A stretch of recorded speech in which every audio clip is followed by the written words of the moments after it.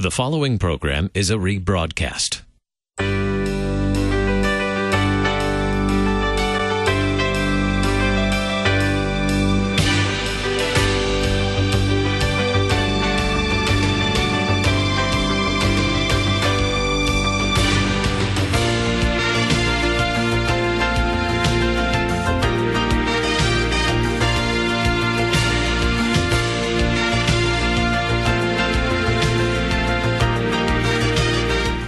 Here we are. That's right. Law and Gospel. I'm Tom Baker by myself today, and it is May the 15th in the year of our Lord 2017. What happened to March and April? I don't know. Pretty soon we're getting ready for Christmas.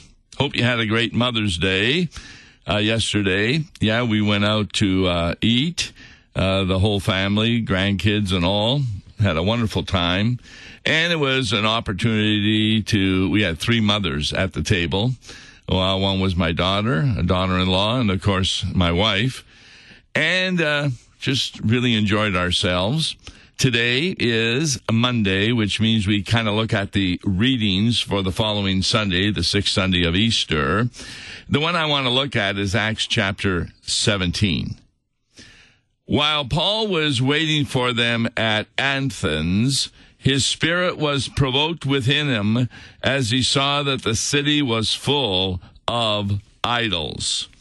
Yes, Athens, that Greek town, there's no doubt that he was not happy with what he saw. Athens had many statues and temples, and the most prominent one was Athena. That is patron goddess of the city. And the temple was Parthenon. You can understand how Paul would be upset with that. It kind of reminds me, not long ago, I was listening to a sermon, and I was upset with the preacher because I knew he had done something contrary to the Word of God. And it really didn't matter much what he was saying, because it was kind of going over my head, because how could he say these things and have done what he had done? This is kind of the feeling, I'm sure, of Paul in Athens. All these people listening to idols that do not exist, hearing teachings that have no reality to them. So what does he do? He goes to the synagogue with the Jews and the devout persons, and every day in the marketplace with those who happen to be there. So Paul was kind of a street preacher. Now, the fact that there was a synagogue in Athens meant that there were Jews there, so some of the people probably knew the Old Testament, but we're going to find out they never really had yet heard about Jesus and the resurrection. So, next verse. Some of the Epicurean and Stoic philosophers also conversed with him. The philosophical fame of Athens is very well known. Epicureanism, it spoke about having a life full of pleasure, though not merely in a sensual way. Stoicism, it kind of emphasized the natural order of nature and urged people to accept their fate in it. And they were the most popular Greek philosophies of the day. Now, when they were hearing what Paul was saying, they say, "What does this babbler wish to say?" Others said, "He seems to be a preacher of foreign divinities." And then it gives the reason. Because he was preaching Jesus and the resurrection. Now, wait a minute. How did they figure that that was foreign divinities? See, that's a plural. Jesus is only one individual. So what do they mean that he was preaching foreign divinities? Well, and I'm taking a look here at verse 18. The fact of the matter is, they thought he was talking about two people. One was Jesus, who he said was divine. And then when he talked about the resurrection, they had a goddess named Anastasia, which is Greek for the resurrection. So when they heard that he was talking about Jesus and the resurrection, they jumped to the conclusion that he was talking about these two divinities who are foreign to them. This was the heart, really, of Paul's message. But of course, when he said the word resurrection, he wasn't talking about Anastasia, a Greek goddess. He was talking about Jesus and his resurrection from the dead. Now, these people were still interested to hear what Paul had to say. And it says they took hold of him and brought him to the Areopagus. Areopagus, that's literally the hill of Ares. A-R-E-S. Ares was a Greek god also of war, linked with Mars by the Romans. And that's why it's often called Mars Hill. Early in the history of Athens, the citizens would meet there at the Areopagus in order to govern the city. And pretty soon, that came to describe the city council. They were the Areopagus. So here Paul is speaking to them, and he is saying the following. Now, before I get to that, it says in verse 21, all the Athenians and the foreigners who lived there would spend their time in nothing except telling or hearing something new. You know, that's why people go to college. When you go to college, you hear things new that you don't know about. And you're being prepared. Well, in the old days, you were being prepared for jobs you would have. Today, I'm having a final confirmation class with the parochial school kids, and we're having a party. And one of the videos I'm going to show them is the fantastic speed in which the internet and computers are changing people's lives. One of the points they make, if somebody goes to a 4-year school to learn a certain subject, by the time they're in their 3rd year, the first year of what they learned is out of date. And it's just got facts after facts, how fast the future is coming toward us. And it's really difficult to, do a job. Somebody was saying that right now, in 10 years, 30% of the jobs that now exist will no longer be available. So this is a tough thing to know what school to go to, what to learn, etc. Anyway, they love to hear something new. So Paul said, men of Athens, I perceive that in every way you are very religious. Now, this is really a good statement to keep in mind, because religious doesn't mean Christian. Now, there are people who are religious who are Christian, but religious and religion is a far greater concept than just Christianity. I mean, how many times have I said on this program there are only 2 religions in the world, Christianity and everything else? And the point I always make there from a law gospel perspective is that everything else is legalistic. That is, your works make a difference in regard to your future. So, Paul is saying, well, you're very religious. And then he said, and I find that as I go along here, I observe all kinds of objects of your worship. Remember, there are a number of temples or statues, this sort of thing. Then he says, I found also an altar with this inscription, to the unknown God. To the unknown God. This altar was built because even though the Greeks had many gods, they didn't want to have any significant god missed out on.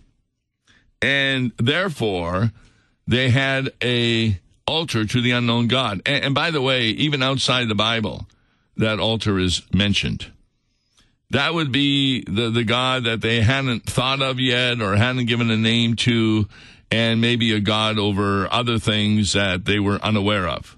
But they wanted to protect themselves, so they had an altar to the unknown God. Now, Paul says, what therefore you worship as unknown, this I proclaim to you. You know, that's a great statement, because unlike every other religion in the world that comes from the imagination of human beings, Christianity is the only religion truly revealed by God. Now, how do we know this? Well, take a look at any other religion, and you will find that the God that they have invented has basically the same personality and characters of the people who invented him. In other words, he's in sync with their understanding of life, with their lifestyles, with their commandments. Unlike the true Christian God, who reveals himself to people who are totally ignorant of how he is like. I'll give you a very simple example. I cannot find a God of any other religion that is not a God of justice. In this sense, that he desires to give people what they deserve. And so every religion helps people to understand, here's what God wants you to do. And therefore, if you do this, you will get many benefits, many blessings. I even hear this among Christians.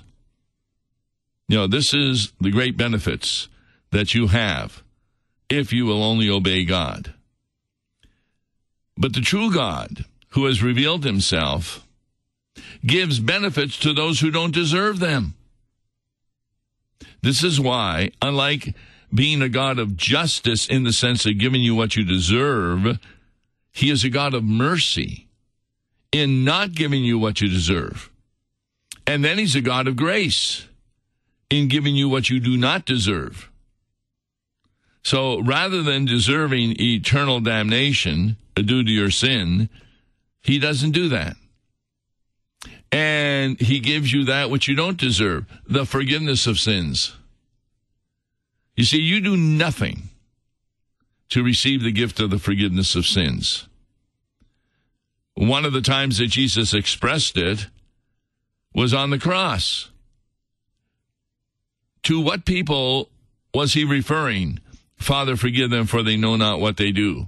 Not to those who were repentant, but to those who were crucifying him, who were mocking him, who were causing him great pain. Then also, the very first night of the resurrection, he appears to the disciples, all whom had fled from him in the Garden of Gethsemane. Peter had denied him 3 times. Does he give them what they deserve? The first words out of Jesus' mouth, peace be with you. A peace between God the Father and you. Now, how did that come about? What did the disciples do to earn that peace? They did nothing. It was a gift. And it was all because of the cross of Christ. That cross of Christ that the Emmaus disciples on that road with the Bible study with Jesus had no understanding of. See, this is what got them all confused. Why did Jesus die on the cross? On Palm Sunday, we were looking forward to him coming into Jerusalem, maybe getting rid of the Romans, restoring Israel to its former grandeur.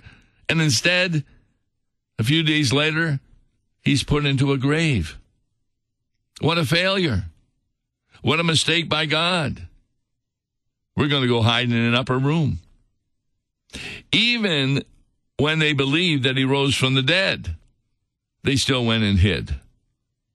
Why? Because something had occurred that made no sense to them. And that was the crucifixion. If you listen to what Jesus says to the Emmaus disciples as he's going through the Old Testament, foolish ones, he calls them. Was it not necessary that the crucifixion had to take place? See, they hadn't realized that. So when Jesus brought them to proper faith, he explained to them on the basis of Scripture the necessity of the crucifixion. Genesis 3:15, Psalm 22, Isaiah 53. In fact, recently at Trinity Orchard Farm, we went through over 300 passages of the Old Testament, all referring to Jesus. You see, just knowing the Old Testament doesn't save anybody. You can know all the facts of the Bible, all the events of the Bible. You can have memorized the parables. You can tell all about the miracles, and you're still not saved because you don't interpret them properly. How anybody can read the Bible and end up with a notion that your works make a difference in salvation is beyond me. In an hour and a half, I will be preaching a memorial funeral service. And we're going to be talking about that the person who has died is not going to be judged on the basis of her works, even though every other religion in the world says that. But she's going to be based on the basis of God's works in Jesus Christ. And we're going to explain that in the sermon. The comfort we're going to receive is not because we have a list of wonderful things she did while she was here on earth, but because we have a list of wonderful things that Jesus did while he was here on earth, including her salvation. See, this is how you properly interpret the Scriptures. Remember that last week I was talking about the cooking analogy. If you read the ingredients for a recipe, a lot of times you can't figure out what's being made. You have to read the instructions. So knowing the ingredients of the Bible really doesn't save anybody. You can have the Bible memorized and still not be saved, as were some scribes and Pharisees at the time of Jesus. So when Jesus came into earth and began preaching, even though they knew the Old Testament ingredients, they crucified him because they didn't know the meaning of those ingredients. How can a carpenter from Nazareth be our Savior? So what does Paul do? He takes what they refer to as a statue to the unknown God with an altar, and he begins to explain who that unknown God is. He talks about the God who made the world and everything in it. He's Lord of heaven and earth, and he does not live in temples made by man, nor is he served by human hands, as though he needed anything, because he himself gives to all mankind life and breath and everything. You see, they had gods that had needs, and a proper worshiper would give the God what he needs. But in Christianity, God doesn't need anything. Why? Because everything that we have, including our life and breath and all our possessions, he has given to us. And then, verse 26, and he made from one man every nation of mankind to live on all the face of the earth, having determined allotted periods and the boundaries of their dwelling place, that they should seek God in the hope that they might feel their way toward him and find him. Yet, he is actually not far from each one of us. For in him we live and move and have our being. And even some of your own poets have said, we are indeed his offspring. You see, what Paul is doing is taking portions of what they do believe and using them on the basis of the Old Testament passages to refer to the true God that still remains unknown to them. Then he says, being then God's offspring, and he's talking to human beings, We ought not to think that the divine being is like gold or silver or stone, an image formed by the art and imagination of man. See, there it was. I had already used that all other religions come from the imagination of man. But stop and think about this. Moses has taken a long time coming down from Mount Sinai. So what do the people do? They build a golden calf. They don't even use a real calf. It's a golden calf. It can't move. It can't talk. And they say that is their God? Paul refers to that in verse 30 as, that is a time of ignorance. But now, God is commanding all people everywhere to repent. Now, this now moves the theology from worshiping idols and this kind of thing to an acknowledgement that we are poor, miserable sinners deserving nothing but temporal and eternal punishment. See, this is the message of Christianity. The goal of any religion is not to give God what he needs, because God doesn't need anything. The goal of every religion is not to do good works before God in order that we might earn our way to heaven. No, the goal of the true Christian religion is, first of all, to repent of our sins. And what is repentance? It not only includes contrition over sin, but also faith in Jesus Christ as our Redeemer. And that's why Paul needs to preach what he's preaching. He talks about that, guess what? There's a day coming in which God will judge the world in righteousness by a man whom he has appointed. And of this he has given assurance to all, and here it comes, by raising him from the dead. So we see here what Paul is saying to them.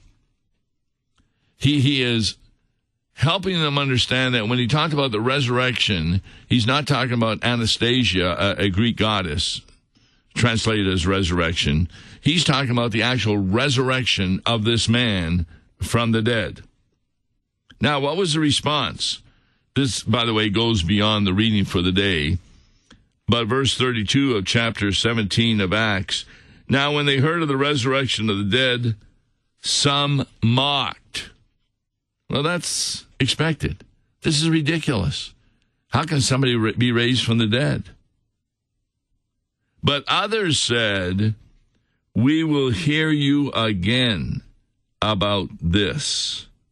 Wow. The fact of the matter is that the Holy Spirit had pricked their conscience. They probably realized that they were not worthy to be saved, and they wanted to hear more about this man who is raised from the dead.